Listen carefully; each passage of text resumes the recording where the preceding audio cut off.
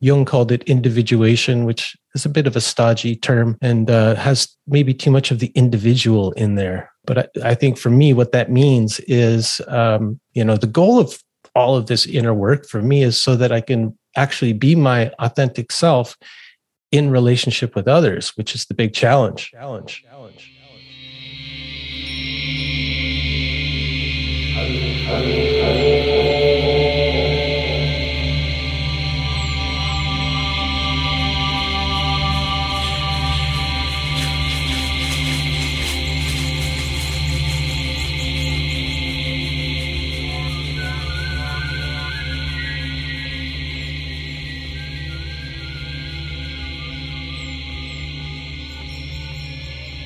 Welcome to The Medicine Path. I'm your host, Brian James. This bonus episode is a recording of a conversation I had with Asher Packman of the Fifth Direction platform, which is based in Australia. Asher reached out to me to talk about my work, and it was a nice opportunity to be on the other side of the questions for once. As an intuitive introvert type, it's not my natural inclination to talk about my ideas unless it's in the context of a conversation, which is why these intros tend to be short and to the point.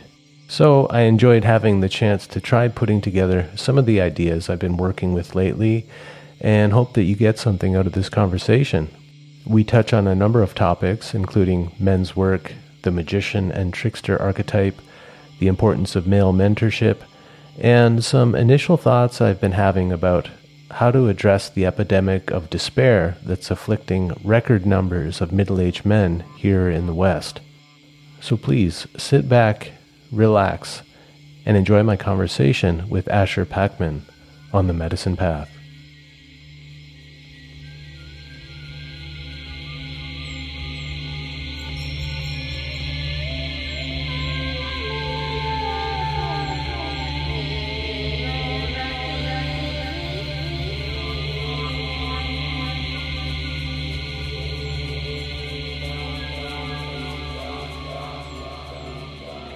Brian, James, welcome to the Fifth Direction. It's a real pleasure to have you here, my friend. I feel, we've been connecting a little over the last months, and the opportunity to bring you on and introduce you and your work to our community is a real pleasure. So thanks for being here. Yeah, well, it's a pleasure to speak with you. And I feel honored that you have interest in my work. Yeah, it feels really good. We're on opposite sides of the globe, but there's that connection and the ability for us to actually have conversations and to have a peek into what other guys are doing around the world is really quite amazing and not something that was so accessible to us just a few years ago. So, I'm always blown away that when guys like you reach out and say, I appreciate what you're doing and here's what I'm doing, and we can have this exchange. It's remarkable. Yeah, I agree. And your work really, really resonated with me. I felt like every time I saw one of your new podcasts drop, for example, it was kind of like somebody I'd been thinking about or a theme I'd been thinking about. And there it was, Brian dropped something in my lap, which was kind of right on point. So I'll go on. Yeah. I was just going to comment that someone else actually reached out to me today with that exact same comment that every time a new podcast drops, it's right in line with what they've been exploring. And I think a lot of that has to do with the podcast being led by my own curiosity, as I go along my journey and follow up on some threads.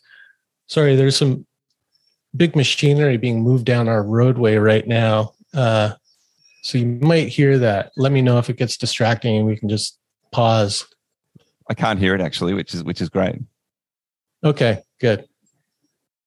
Yeah, they're working on our road right now. We're on a little kind of country cul-de-sac, and they've upgraded the highway, and so they've been doing like lots of noisy work. Okay, as long as it's not coming through.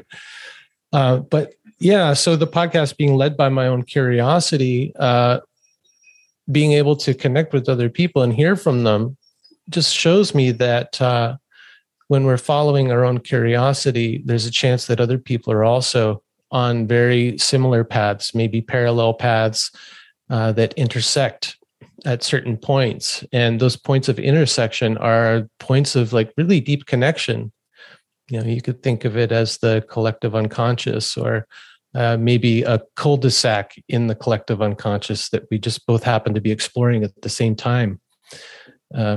Again, just another affirmation that there is a network of deeper connection that we're all participating in if we're listening and paying attention, to those urges and drives within us. So, yeah, it's great.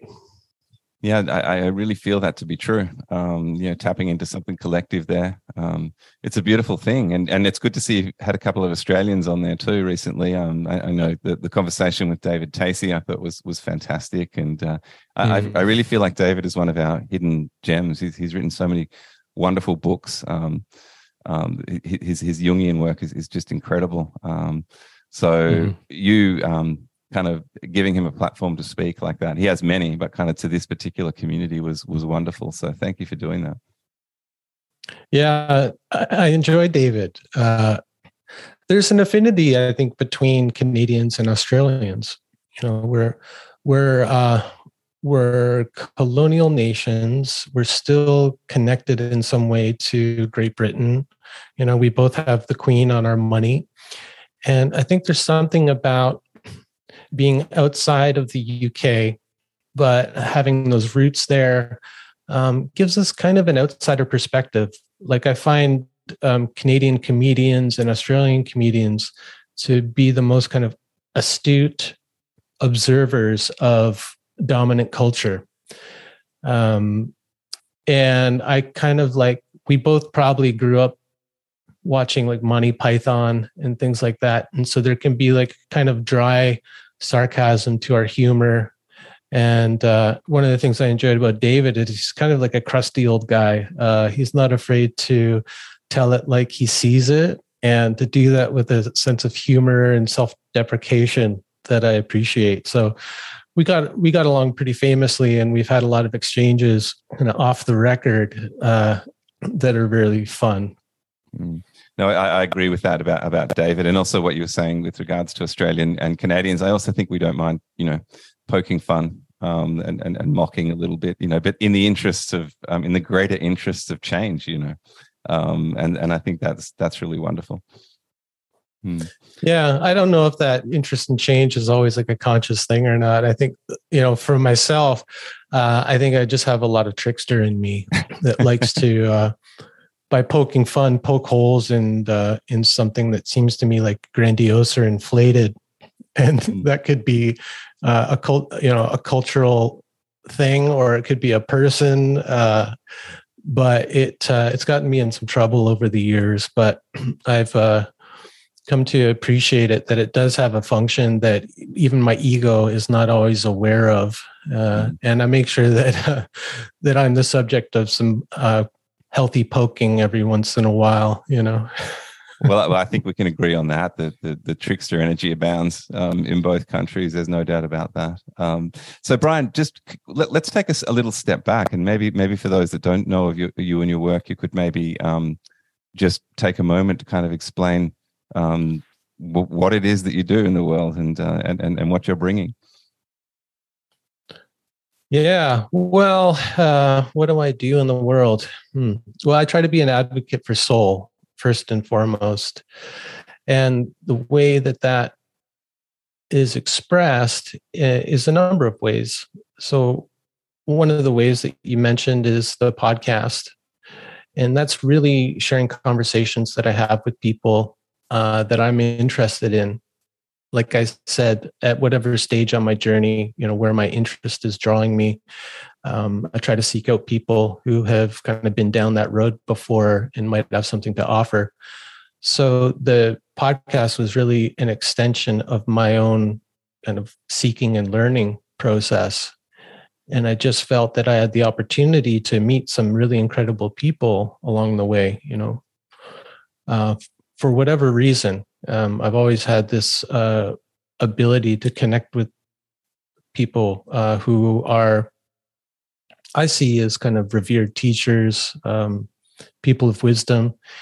And it just felt like a kind of a repayment to then share those conversations with others who might also be seeking. So that's one way. And like I said, that's really intertwined with my own journey. So that's a big part of it, is just sharing my journey and these conversations I have with people. The other way is working with people one-on-one as I think of it as a kind of a soul friend and guide. I've played with different terminology over the years, coach and counselor. But those come with so much baggage and so much kind of professionalism. I really was inspired reading John O'Donoghue's book, Anamkara, and that whole concept of the kind of the soul friend. That really resonates with me. And that's the kind of role I like to play in other people's lives. Just as someone on the path who might be just a few further steps along, who can maybe point some things out along the way, as you travel your medicine path. Just go, hey, you might want to watch out for that. Or, that fruit over there is pretty tasty. You might want to try that for yourself. I often think about like a jungle guide. I visited places like Costa Rica and South America. And if you're venturing into a jungle that you don't know, it's good to have a guide. Someone who knows the territory really well and knows what to point out, both the pitfalls and the fruits along the way. So that's kind of how I see myself in that role. And then maybe the other way is through my artistic and creative expression. So the writing and music making that I do, I try to contribute some beauty to the world. Yeah. And then just trying to be a good neighbor, really, to the people around me. Well, that's maybe the biggest challenge, actually. Yeah, I think I resonate with that. But that's beautifully articulated, brother. I appreciate that. And when you talk about the friend, it kind of it reminds me of the great Sufi poets in talking about the friend. That kind of idea of the soul, or at least a guide of the soul. It's a beautiful thing. So thank you for everything you do. A companion, even, right? Just to have somebody else there with us on our journey, as we go through these peaks and valleys, right? Mm-hmm. Like Rumi, you mentioned the Sufi poets. Rumi, I mean, God, Rumi's the best, isn't he? Like, he's just like a field guide for the soul or something. And he had his friend Shams, who he met, and someone who offered him counsel and guidance. So I think we all need that, and it can be hard to find. So I try to just make myself available, and that's how it started for me. It's just going, look, I'm here. This is the work I'm doing. This is what I've been through. If you need some companionship, here I am. Well, I love that, brother. And it's interesting, picking up on that Rumi thread, that it was when Shams died that Rumi's heart kind of broke open and all those beautiful words poured out. It was grief. It was the beginning of his kind of soul descent, wasn't it? So I think the whole thing is just such a beautiful weaving. I guess he entered the dark forest that he talked about earlier, the jungle. It's a beautiful thing. Yeah. And well, in that friendship with Shams, actually, another one of his poems comes to mind, or a little piece of it. Out beyond ideas of right doing and wrong doing, there's a field. I'll meet you there. And that to me points to, it's kind of a guiding principle in the counseling or mentorship work that I do. It's to try to meet people in that field, out beyond ideas of right doing and wrong doing. So beyond judgment, in a place of the heart, of acceptance, to meet each other there, so that we can learn how to be ourselves in relationship, which I think is the big goal. Jung called it individuation, which is a bit of a stodgy term, and has maybe too much of the individual in there. But I think for me, what that means is, the goal of all of this inner work for me is so that I can actually be my authentic self in relationship with others, which is the big challenge. If I'm hiding out in my little hermitage here in my yogic cave, no problem. I can pretend that I'm just being myself and I'm fully authentic. But as soon as I enter into relationship with another person, that's where it's the hardest to maintain that authenticity. And I think for each of us, different kinds of relationships bring that out more, the challenge of that. And for me, it's been with other men. Men were the source of my deepest wounds early on. And so really working to be in healthy relationship with other men has been maybe the most profound part of my own healing journey. Well, maybe you could talk a bit more about that, Brian, because I know you offer courses and containers, for men to do the work. And I'm also kind of piggybacking on that idea about it being a place also, out in that field beyond right and wrong. That's where we can come together as men, where there's no judgment, and we can just be, and we can share our stories in a safe way, but in a brave way. Mm-hmm. Brave way, because perhaps out in that field beyond the ideas of right doing and wrong doing. Now, I think that's important, is that we're talking about ideas of right doing and wrongdoing. So those are really cultural ideas around morality, I think. Maybe there is something, closer to a truly right and wrong, and how do we discern that? For me, the way to discern it is it serving life, or is it kind of destroying life? That's like the fundamental morality for me, that I can judge most any action from and feel like I'm in a good place, because I don't think we should throw out judgment. And so part of that, being in that space with other people, men in particular, is also calling out some kind of behavior or belief systems that are not contributing to the good and the beautiful, you could say, or not supporting life in its most creative and nourishing aspects. So that's, I think, where the bravery has to come in, the bravery to speak up if we see something wrong, and the bravery to receive that and to self-reflect and to question, maybe this isn't the best thing to think or to express or to do, right? So just to make that disclaimer. Now, sorry, what was your question? Well, let me reframe it a little. Your the men's work that you offer, I guess, is where I was orientating us. But you work archetypally a lot, don't you? With king, warrior, magician, lover, and those spaces. So I'm interested in, perhaps the men listening might be interested in how that kind of functions for you. Mm-hmm. Yeah. Well,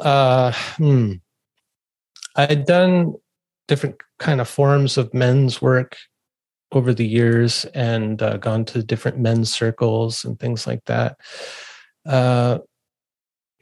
And I think those can be really good, because those can challenge us in all kinds of different ways. But for me, the way that I work at this point, anyway, I really like the one-to-one work. I think that can really help us to get down to the core of things more quickly. So that's what I've been doing for the past few years. And yeah, I did develop a course based on Robert Moore's work that is for individual men.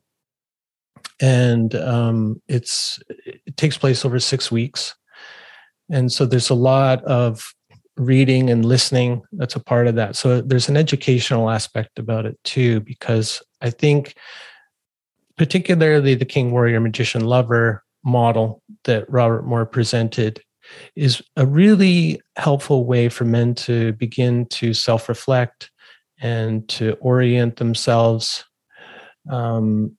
It's just really useful. I mean, I don't take it always so literally. I don't I try not to be confined by that model, because of course there's many more archetypes that are alive in us. But I think he did a really good job at identifying these 4 key archetypes in the masculine psyche. So he already laid the groundwork. And, I looked at maybe coming up with my own model and things like that. But I just felt like there is something in the continuity of picking up where he left off in that work. And of course, he wasn't doing that work alone. He was doing it alongside people like Robert Bly and Michael Mead in particular. And so there was something good about that felt good about that, is the continuity, picking up where some of our elders had left off. And so part of that is when I work with men individually, is really making sure that we bring it on home in their actual lives, and not get lost in the theoretical, the abstract, which I think is one of the pitfalls for a lot of men, especially the men who come to this work. They generally have a lot of magician in them. That's one of their main sources of power, a lot of the guys who are interested in self-development work, because the magician archetype is the one who leads us into the work. It's the part of us that wants to know and to understand, to figure out, to learn different systems and things like that. So the magician archetype is the one who kind of leads us with curiosity into the work, but it can also block us in the work by getting really caught up in the theoretical. So, like I said, part of the program that I've developed for men is the learning part, which satisfies that magician desire for knowledge and accumulating information and all of that. But then, my work, and this I can do really well on a one-to-one basis, is to help take men, help bring it down to earth for them, into their particular lives and circumstance, and talk about their relationships, with their lover, their spouse, their kids, their workmates, whatever's going on in their life. And that's where that challenge part of it comes in, because it's easy for us to stay in the abstract and the theoretical and talk about all these really wonderful, rich Jungian ideas.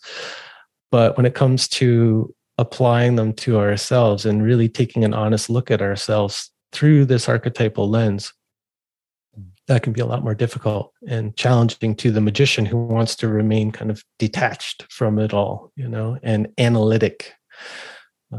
That's easy, and that comes naturally to a lot of us guys. So, well, it's interesting because, and thank you for those words, because a lot of what you just said lands really deeply with me, and also what I've experienced over the years in men's work. I really feel that.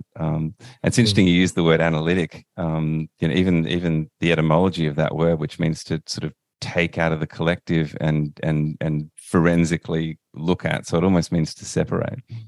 It does mean to separate, exactly. And I work with the tarot.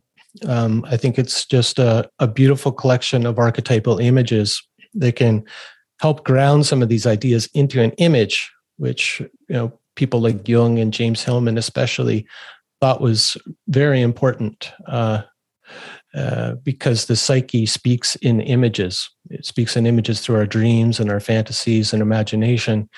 And so having a kind of a book or repertoire of archetypal images, whether they're through cultural stories or things like that, is really important for us to, again, bring it down to earth. And so one of the first cards in the major arcana of the tarot deck is the magician. It's like there's the fool, there's the magician. So the magician is the beginning of the work. And if you look at that image in the classical decks, like the Tarot de Marseille, he's got a table in front of him, his like little alchemist or magician's work table. And he's got a collection of objects in front of him. And he's kind of looking at these objects. So there's that analysis, is the taking apart, the separating out. And in alchemy, that's the first stage too, is the separation stage, because when we come to this work, where what the alchemists called the massa confusa, the confused mess, it's like a congealed ball of memories, experiences, traumas, and gifts, all like in some confused ball. And so the way we have to begin is by like separating things out, putting them on the table so that we can have a clear look at them and decide, what needs to be discarded, what needs to be nourished, what needs to be transformed, all of that. But until that separation happens, there's not a lot of hope for us. So that's where it needs to begin. And I think that happens in my work through the dialogue that I have with people. It's like listening to their stories, and through listening to their stories, listening to some of the patterns of speech. Underlying that are kind of conditioned belief systems at work. And I'll just notice things. Little things will tend to jump out at me, and I'll go, you keep saying this word, or you describe that in this way. Can we just take a little pause and look at that? And so we pull out that little piece, we put it on the table in between us, we have a look at it together. If it's a belief, we go, does this really hold up to any scrutiny, this belief that has just become like an unconscious pattern in you? And we look at it, and oftentimes it's actually no. Now that we like pull it out and we look at it, it doesn't feel true to me. Maybe it felt true to me 20 years ago, but it no longer does. And so that can be transformed or discarded or burned up, whatever needs to be done with it. But that's how it happens for me, is through the dialogue and paying attention and noticing, and just having the guts to maybe interrupt someone and go, I'm getting a little, I call it, I get the yellow flag. It's like the warning, like something in me comes up, like a little caution, and it's asking for a pause, like the yellow light on a traffic signal. It's like, let's slow down here. Let's like be cautious. Let's take a look around. Yeah. Wow. Yeah. Again, really feeling into a lot of that. It makes a lot of sense, and as it happens, Brian, we're actually working with the tarot this year, and through one of our through our story session, which we hold weekly. And obviously it was the full in January, and we're working with the magician this month. So to hear you talk so eloquently about the magician is bang on target for us. So thank you. Oh, great. Yeah, wonderful. Yeah. Yeah, we're kind of following I've been thinking the lead about doing that. Oh, we're following the lead doing that too. Oh, really? Yeah, absolutely. Well, that's great. Sorry, we're talking over the top. This is more of an Australian experience now, what we call yarning. We talk over the top of each other. It's just more awkward over this particular medium, right? Yeah, absolutely.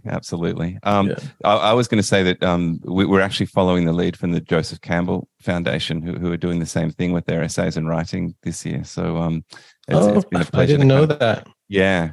See, there's another example of the collective unconscious at work, right? Because January started up. My wife's doing a course with Sharon Blackie, and she's using the Fool's Journey as a guide through this course.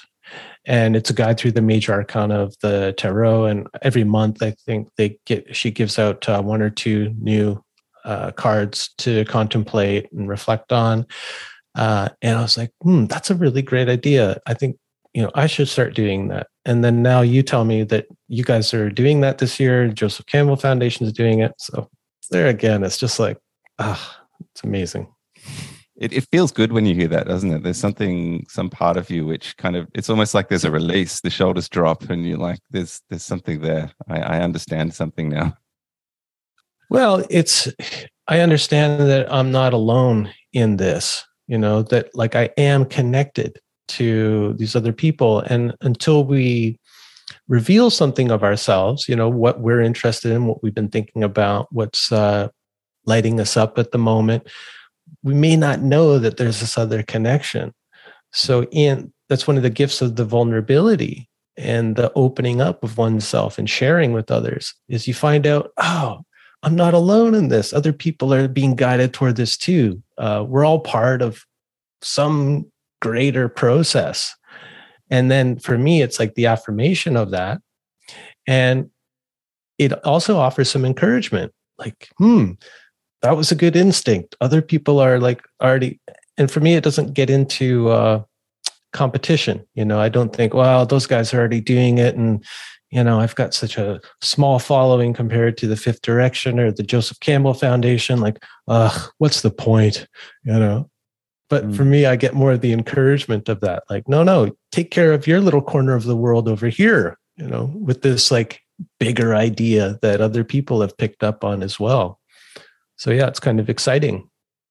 No, I like that. And, an affirmation for me, for example, when you were talking about King, Warrior, Magician, Lover, because that's something that we also use as a part of our kind of container for men too. And, I can see some of the areas where perhaps, and I can feel the criticism from those that might look at it with more of that, magician's eye sometimes and try to pick it apart analytically. And as you said, there are more archetypes and, maybe it's not a good idea to sort of codify the archetypes so precisely, but I 100% agree with you. It's such a great foundation to use, and the idea of kind of picking up the baton from those men, Moore and Robert Bly and Michael Mead and so forth. It just feels so good in my bones.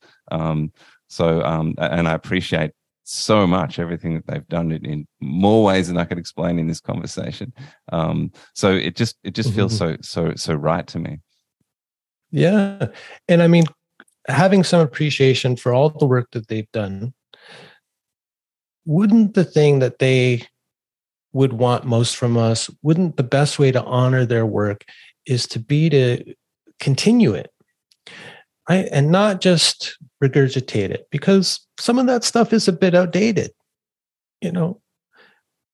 It's just, these are guys from a different generation. So they had a whole different set of cultural reference points.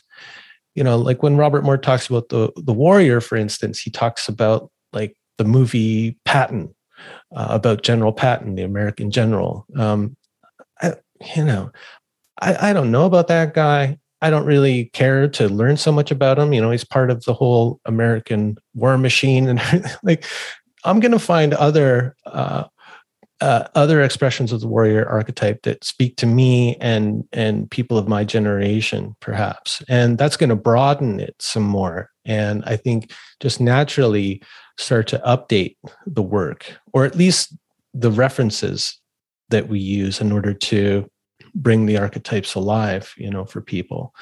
So like, for instance, the Lord of the Rings trilogy is full of these great archetypal figures.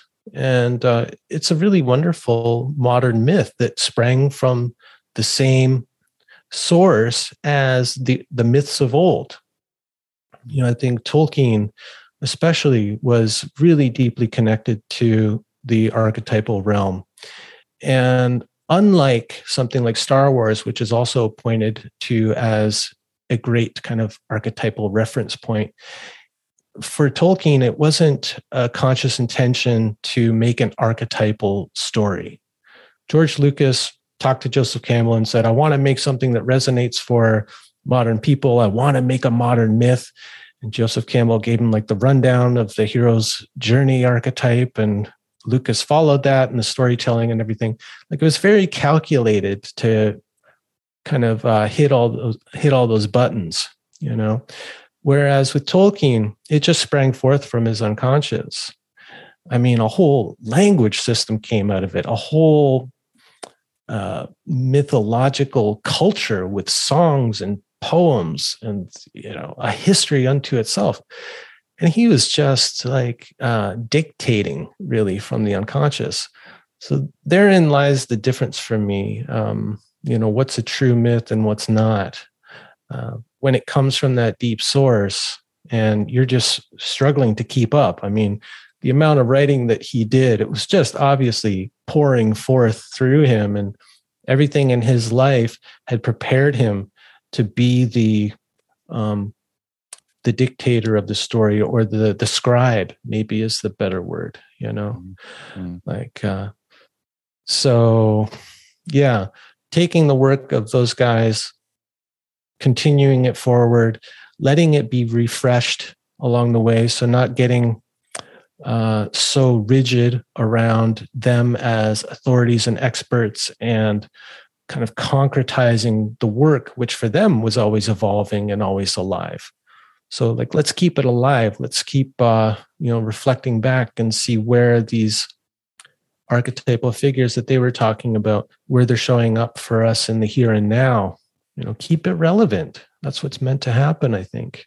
No, I agree. And I think, for me, one of the things that I've admired about following your work is you how much you've kind of tracked the work of I guess the mythopoetic guys, all the way back. It's wonderful. It really feels like you've got you're looking closely, and picking up all the pieces. And I think that kind of leads into how we started to communicate with one another, which was around your work in archiving those sort of hidden, forgotten lectures from the Alabama Men's Conference. And, I really felt something in listening to the passion in your voice in kind of doing that work, which, it's certainly not going to be anything that's going to bring you any financial reward, but it feels like it's part of your purpose and part of your, what you're bringing, your gift to those that are following in the footsteps of those men. So I wanted to say thank you for that, but also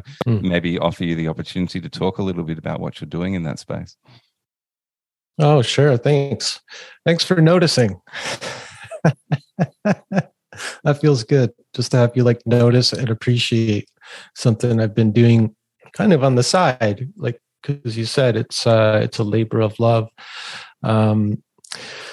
Well, I think for my whole life, I could safely say I was always interested in archaeology and anthropology, of kind of digging through the bones of our ancestors.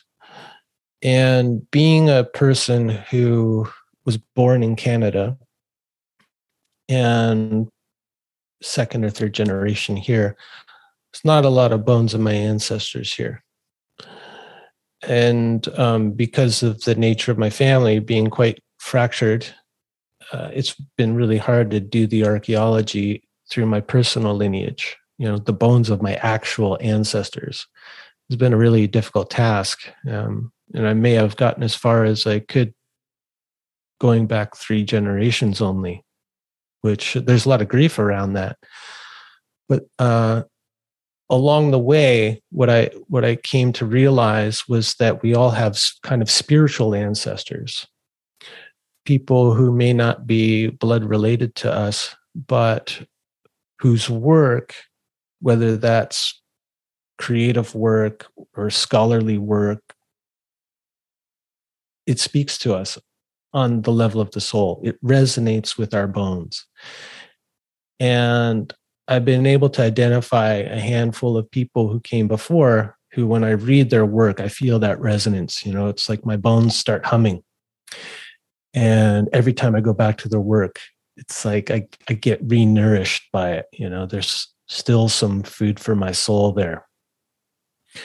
So it's been really important for me to honor those spiritual ancestors by learning about them, trying to get to know them, if they're dead, through the people who knew them. And really, it's their work having a special place in my library.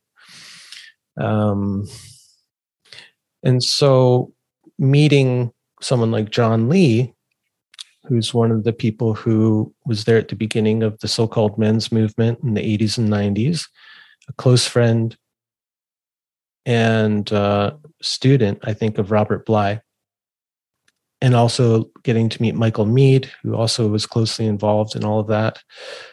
Hearing their stories, and then also hearing their stories about Robert Bly, who passed. And the years before he passed, he he had dementia, and so he wasn't public. He wasn't speaking anymore. So basically unavailable. That's felt really important to me personally, just getting to know these spiritual ancestors as well as I can. And I went through the same thing with my yoga lineage as well. And I don't do it for any other reason that it feeds my soul. It helps me feel connected to something greater, to this lineage that I'm just like the kind of most current expression of in this one particular branch, in this place and time. And it's just nice to hear that other people appreciate that too. It's a very small amount of people. Like you said, it's never going to make me rich. But it feels like a way to honor the dead, and those who have kind of laid the soil that I draw nourishment from, and so part of it is keep tending to that soil, keep their work alive in the way that I talked about before. Not holding them up as like kind of religious icons, the way that Carl Jung has, and the way people will want to do with figures who make such an impact on them and the culture.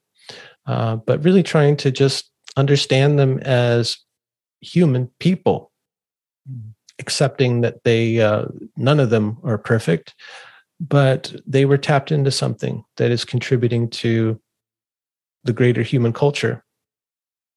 In honoring that, Yeah, that's beautifully said. Really, I feel that, and particularly admired the way you handled the passing of Robert Bly and those beautiful tribute conversations that you had with the likes of Michael and John and Martin Shaw and others. It was just beautifully well handled, and I've actually found myself going back to those more than once, which says something. Plenty of things to listen to out there.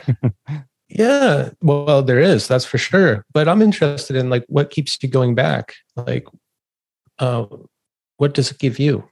Yeah, it's very similar to the words you were using earlier. It's almost like I need to rehear some of the things that were said to understand more about his life, some of the stories that were shared about Robert's early life, and it gives you such a great insight into a man who means so much to me, who I consider a mentor, who I never met. So there's all these little kind of breadcrumbs that get dropped in those conversations with men that were around him a lot. I feel like bringing up, Walton Stanley and Tim Young, who are obviously very early names and faces with the Minnesota Men's Conference, and having them come and speak to our men once a month at the Fifth Direction is just beautiful, because they drop all these little anecdotes and things that happened. I know you've had them on your podcast as well, so you might feel some of that, but that also helps us feel connected, all the way back into those roots, having those men's energy, their voices and their faces around us, and listening to the old stories. It's just, it really fills me up in the most beautiful way. And I know in speaking to the men in our community that they feel similarly. So I guess that's all part of it. Let me check with you on this.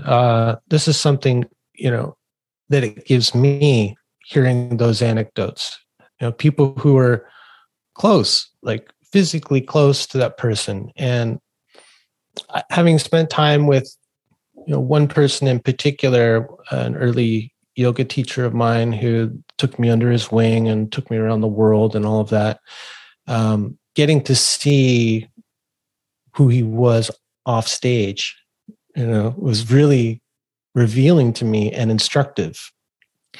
And so one of the things that I get from these personal anecdotes is a humanizing of someone like Robert Bly, who we're talking about. And that, what that does is kind of take the icon off the shelf in a way, which for me is important to always remember that this is a real human man with his own limitations and struggles, as well as all of those gifts, but not lose sight of the other aspects, right?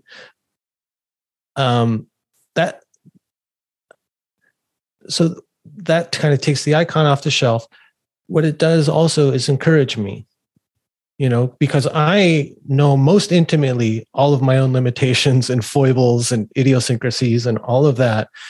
And if I don't remember, or if I don't even know of the more kind of human aspect of some of these figures, I'll tend to maybe not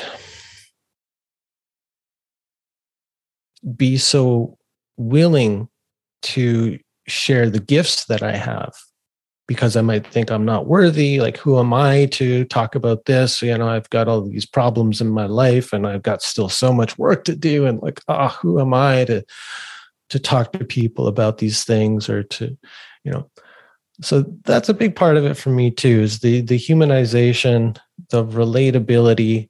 It also serves as a kind of encouragement, that you don't have to be a perfect person, completely integrated, all those other fantasies that we can be blocked by, blocked in sharing the gifts that we do have to offer. Maybe the little bits of wisdom that we might have picked up along the way, or might have, blossomed in our own soil, that are unique. Like, oh my God, can you imagine? You might actually have a unique bit of wisdom to share with the world, just like a Robert Bly or James Hillman or Michael Mead or whoever, a Rumi. Mm-hmm. Just imagine that you might have something in you that is bursting through the soil at this particular time and place for a reason.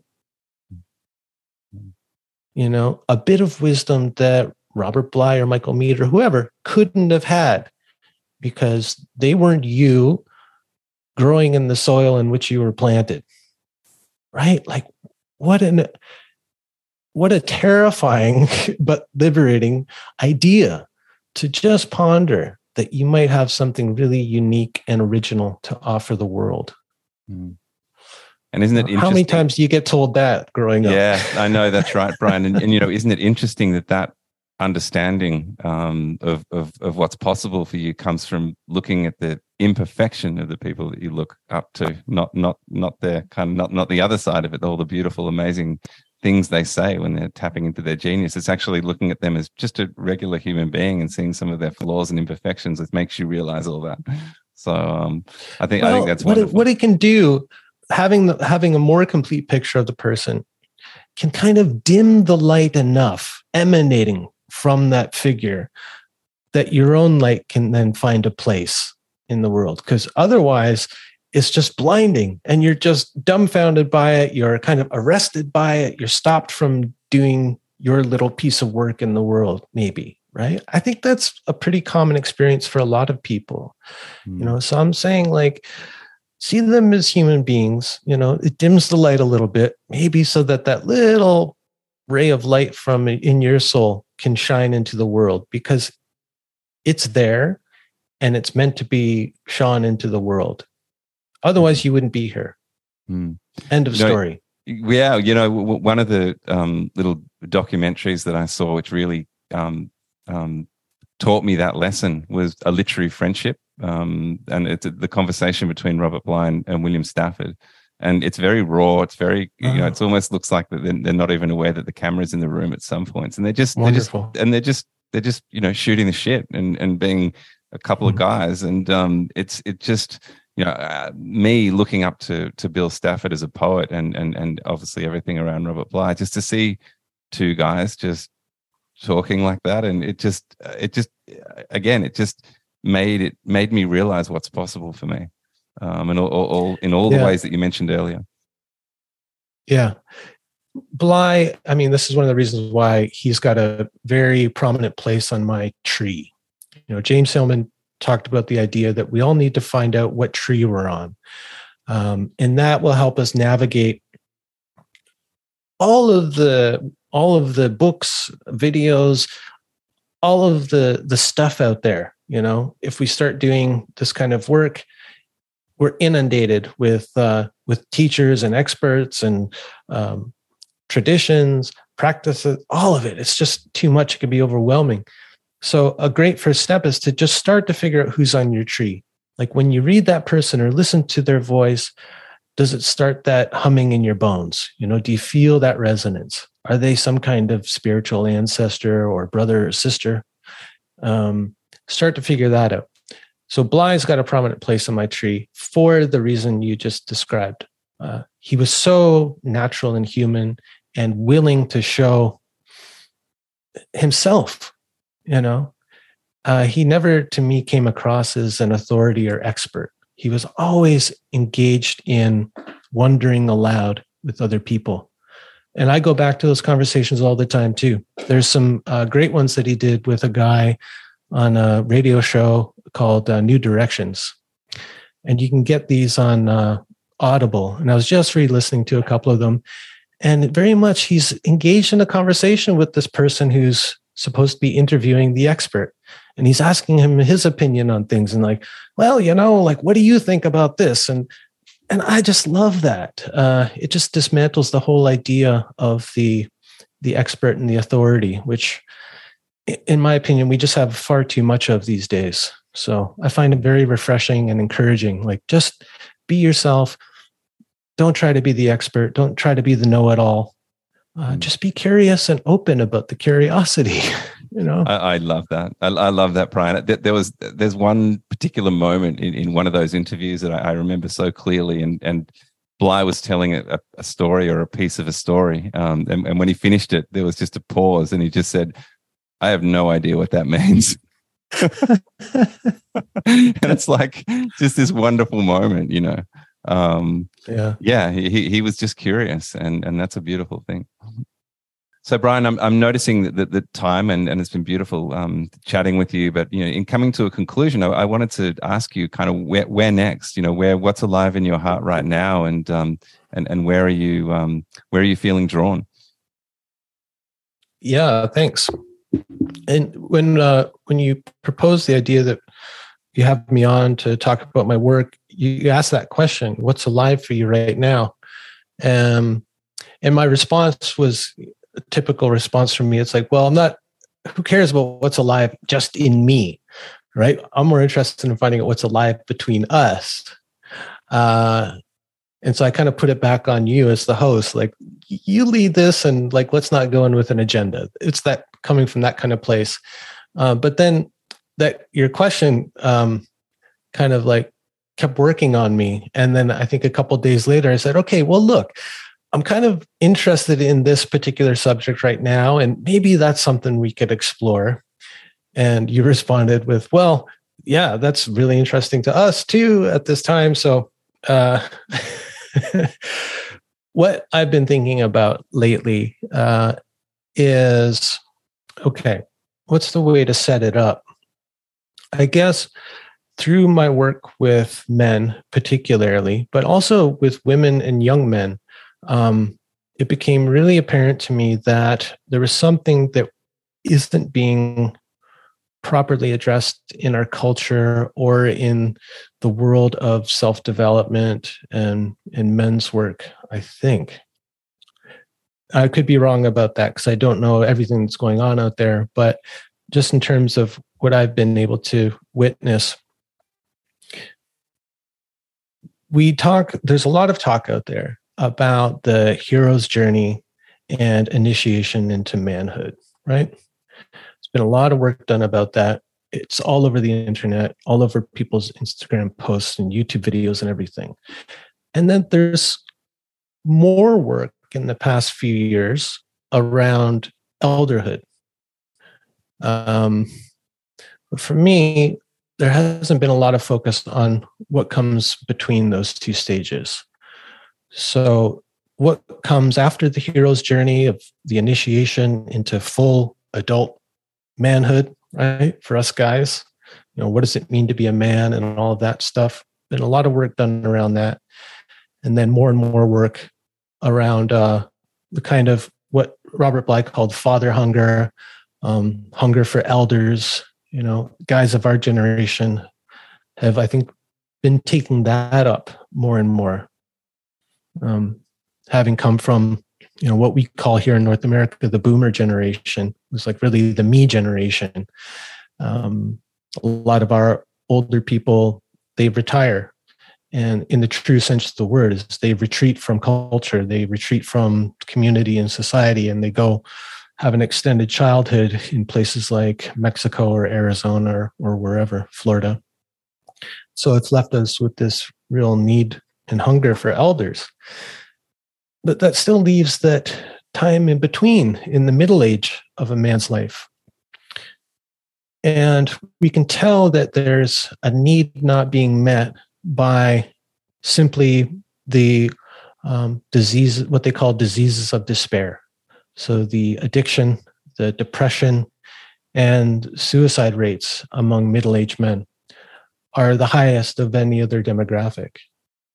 70% of all suicides in the US in 2020 were middle-aged, quote-unquote, white men. The people who are supposed to be at the top of the heap, according to kind of dominant narratives right now. Well, obviously that's not the case. Something's going on there. And so the question that arises for me is, what's missing in a middle-aged man's life that would cause him to descend into addiction and depression and suicide? And I think it's a lack of guiding stories for that stage of a man's life. So I was thinking about it and looking around, have any of our elders really talked about this? And I found that anytime somebody of the previous generation, anytime they talked about mentorship, it was always about what it gave the young man and the necessity for mentorship in a young man's life. But it's clear that these middle-aged men are really at risk. So we always talk about at-risk youth and helping them out and all that. But what about the at-risk middle-aged man who obviously is lacking a sense of purpose and meaning in his life? Otherwise, we wouldn't have the addiction and depression and suicide, right? Mm-hmm. So we're starting to set this up like that there's a missing need here for a guiding story, and at the root level of the story is always an archetype. So what's the archetype that is missing at this stage of a man's life? So following that, I've started to get a sense, well, I think it has something to do with what's been called the wild man archetype, which immediately brings up all of these different images and ideas. Many of them, I think, are misleading. So I'm interested, when I mentioned, I'm curious about maybe exploring the wild man archetype. Just immediately, what does that bring up for you? What kind of associations do you have to this term? Yeah, I mean, for me, it's probably around reconnecting to my primal side. I start thinking about Martin Shaw's work around the wild twin. This part of me that I've kind of left out in the forest to fend for itself, which is kind of full of my wounds in a sense, and obviously, clearly, the story of Iron John. Mm-hmm. Yeah, the hairy wild man in the woods. Correct, at the bottom of the lake. Yeah, yeah, who's been submerged in the pond, out of sight, out of mind.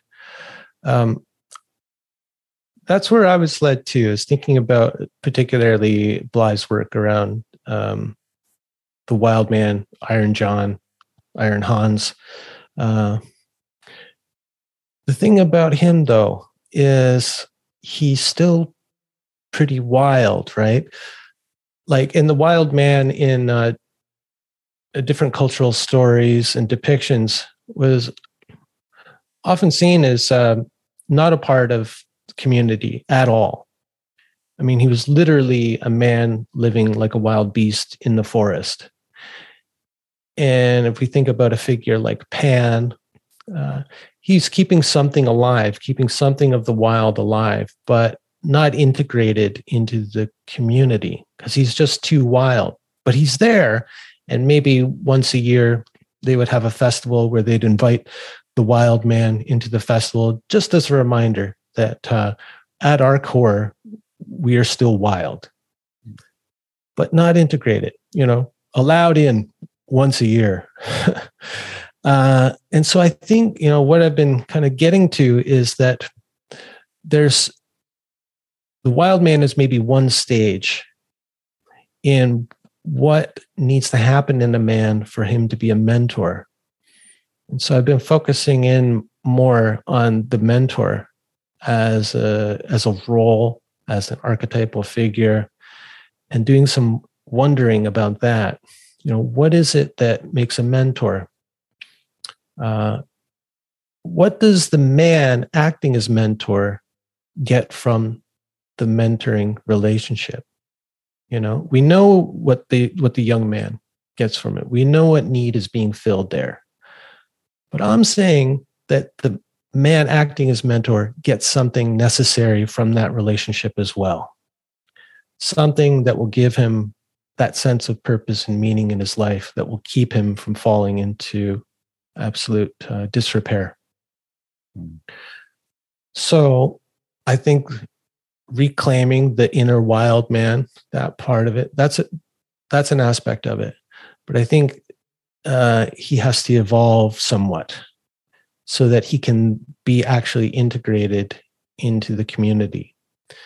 So when I think about the wild man, I immediately associate it with those stories surrounding the men's movement of the 80s and 90s.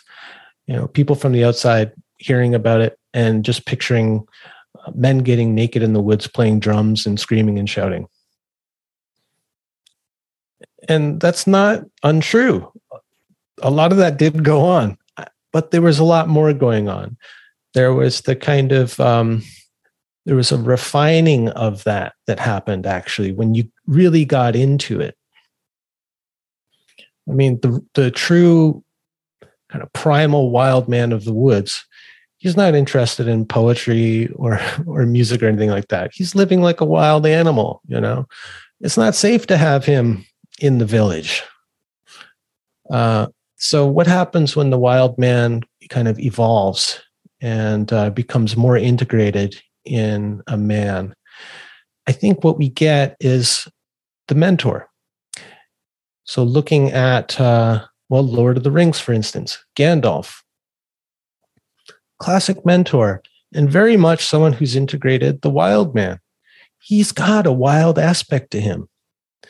Where's Gandalf's home? We don't know. He's kind of wandering around. He's quite at home in the wild. We see him shape-shifting, communicating with animals and creatures. He's got that, but he's also more refined. He's able to come into the village and serve a role and all of that. He's interested in more than just his own survival and thriving. He's got that elder quality in him that is interested in upholding the good in all. Peace and harmony in the kingdom and all that stuff, right? So Gandalf is there. I got Gandalf in my sights going, but he's still kind of old. I don't know. Is he the old wise man? I don't know. Merlin is another figure that I'm getting really curious about exploring more deeply. Merlin started out as a warrior in service to the king. When the king was killed in battle, the Welsh king, so this comes from the Welsh tradition around Myrddin or Merlin. After the king was killed in battle, Myrddin's grief was so great that he had to retreat into the woods.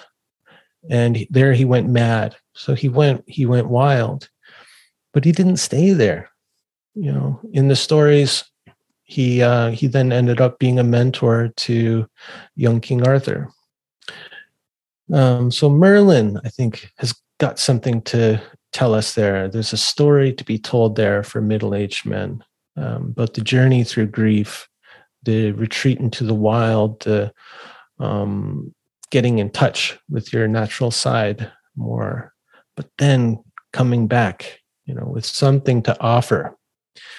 The other aspect of the mentor that I think about is mastery. The mentor has gone through life. He's lived the first half of his life gaining mastery in some area of life. He's done his 10,000 hours in at least one area. So he's got something valuable to pass on, to teach. So men who haven't got that, I'm not sure what they think they're offering, you know.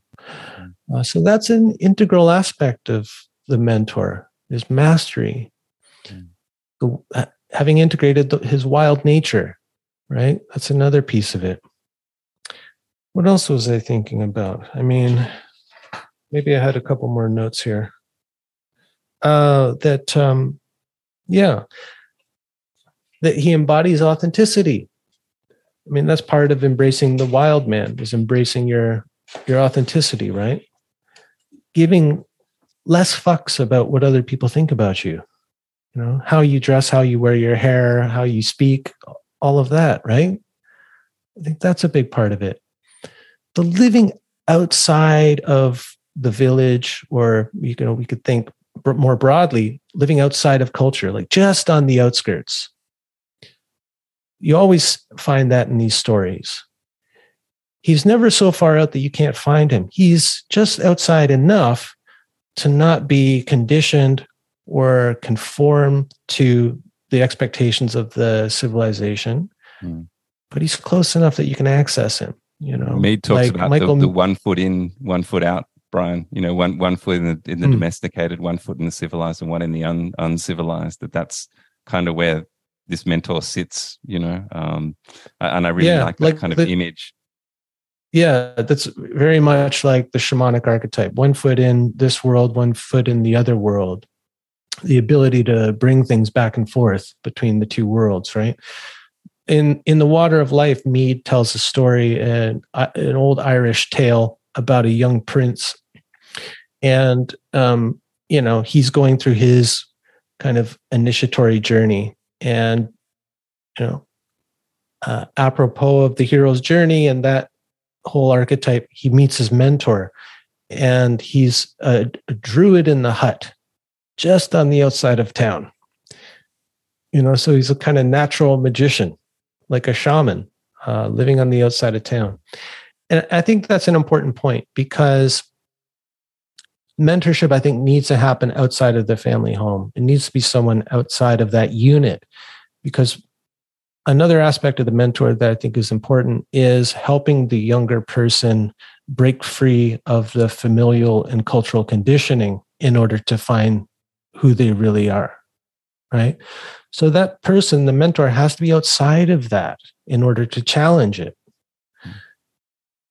If you're too close, let's say, to the father and mother of the young person, and you start challenging the status quo with that young person so that they can be free to be themselves and make up their own mind and all of that stuff, find their own path, mom and dad likely aren't going to be too happy about that, because the young person may become more non-conforming and disruptive to the family unit, right? But that needs to happen in order for the young person to discover their original medicine or their genius. So the mentor has to be just on the outskirts, right? So they also have to have less investment in, the mum and the dad are too interested in their son or daughter's safety. I think the mentor has less interest in their safety and more interest in their potential, and that means taking a few risks, which may not sit well with the parents. Well, and the parents have too much invested in their own ideas about right doing and wrong doing, their dreams and expectations for this person they see as an extension of themselves. So for that young person to be planted in their own soil and grow into, their fullness, there needs to be a severing of that, that entanglement.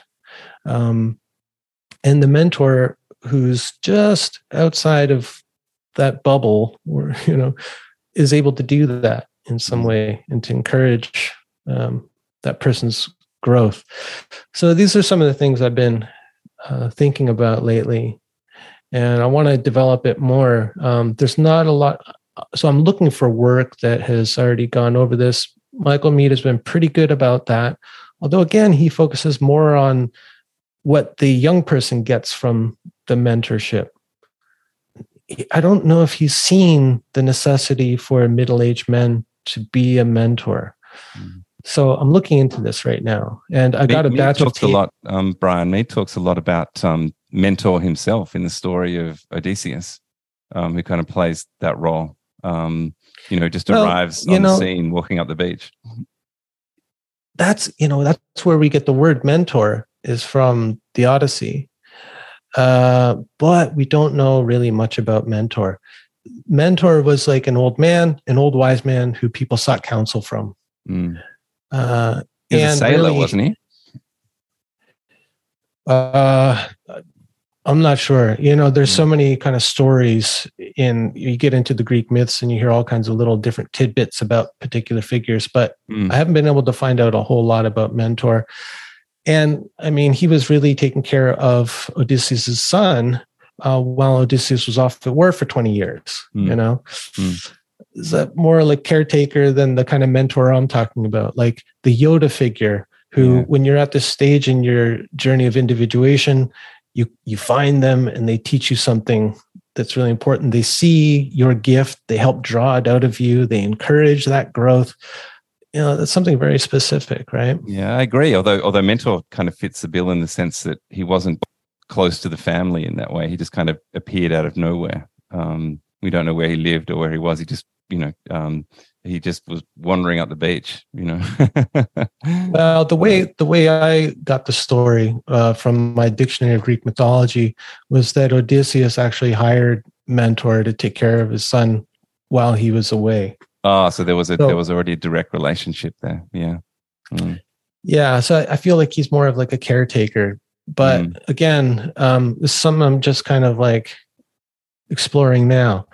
So anyway, that's kind of what's alive, but I think there's something really important about that. Like, what are middle-aged men missing that's causing them so much despair?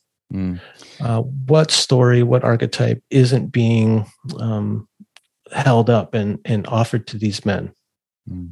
Well, there's so much there that resonates with me, brother. So I really appreciate you sharing that, kind of looking at what's on the edge of where you're going with your work. And I think that, everything you said there makes a lot of sense to me, at least anyway. It's interesting because as you were speaking about kind of your thoughts on the wild man, I'm currently doing a lot of work personally with with Gilgamesh. And the idea of Enkidu came up for me, and whether it kind of fitted that role in terms of the way you're perceiving the wild man, which was interesting to me. And the other thing that came up was Bly often talks about, you were talking about, what does the mentor receive in this relationship? And I often remembered Robert talking about, the blessing goes both ways. The mentee is blessing the mentor just as much as the mentor is blessing the mentee. So I think that's really important to me, to understand that the energy flows both ways. Yeah, but what is the blessing the mentor is receiving? Like, to use our magician analytical facility. I get curious, like, okay, it sounds nice. The blessing goes both ways. Oh, how poetic. Oh, I just want to like soak it up. But I actually go, but what is the blessing here? And so let's try to understand that. And for me, the way to understand it is to look at what obviously is missing for men at this stage of life, and what's causing them to commit suicide at higher rates than anybody else. So that's part of it. The purpose and meaning they get from the relationship. And that takes away any expectation of the young person to do some kind of blessing or acknowledgement of the mentor, right?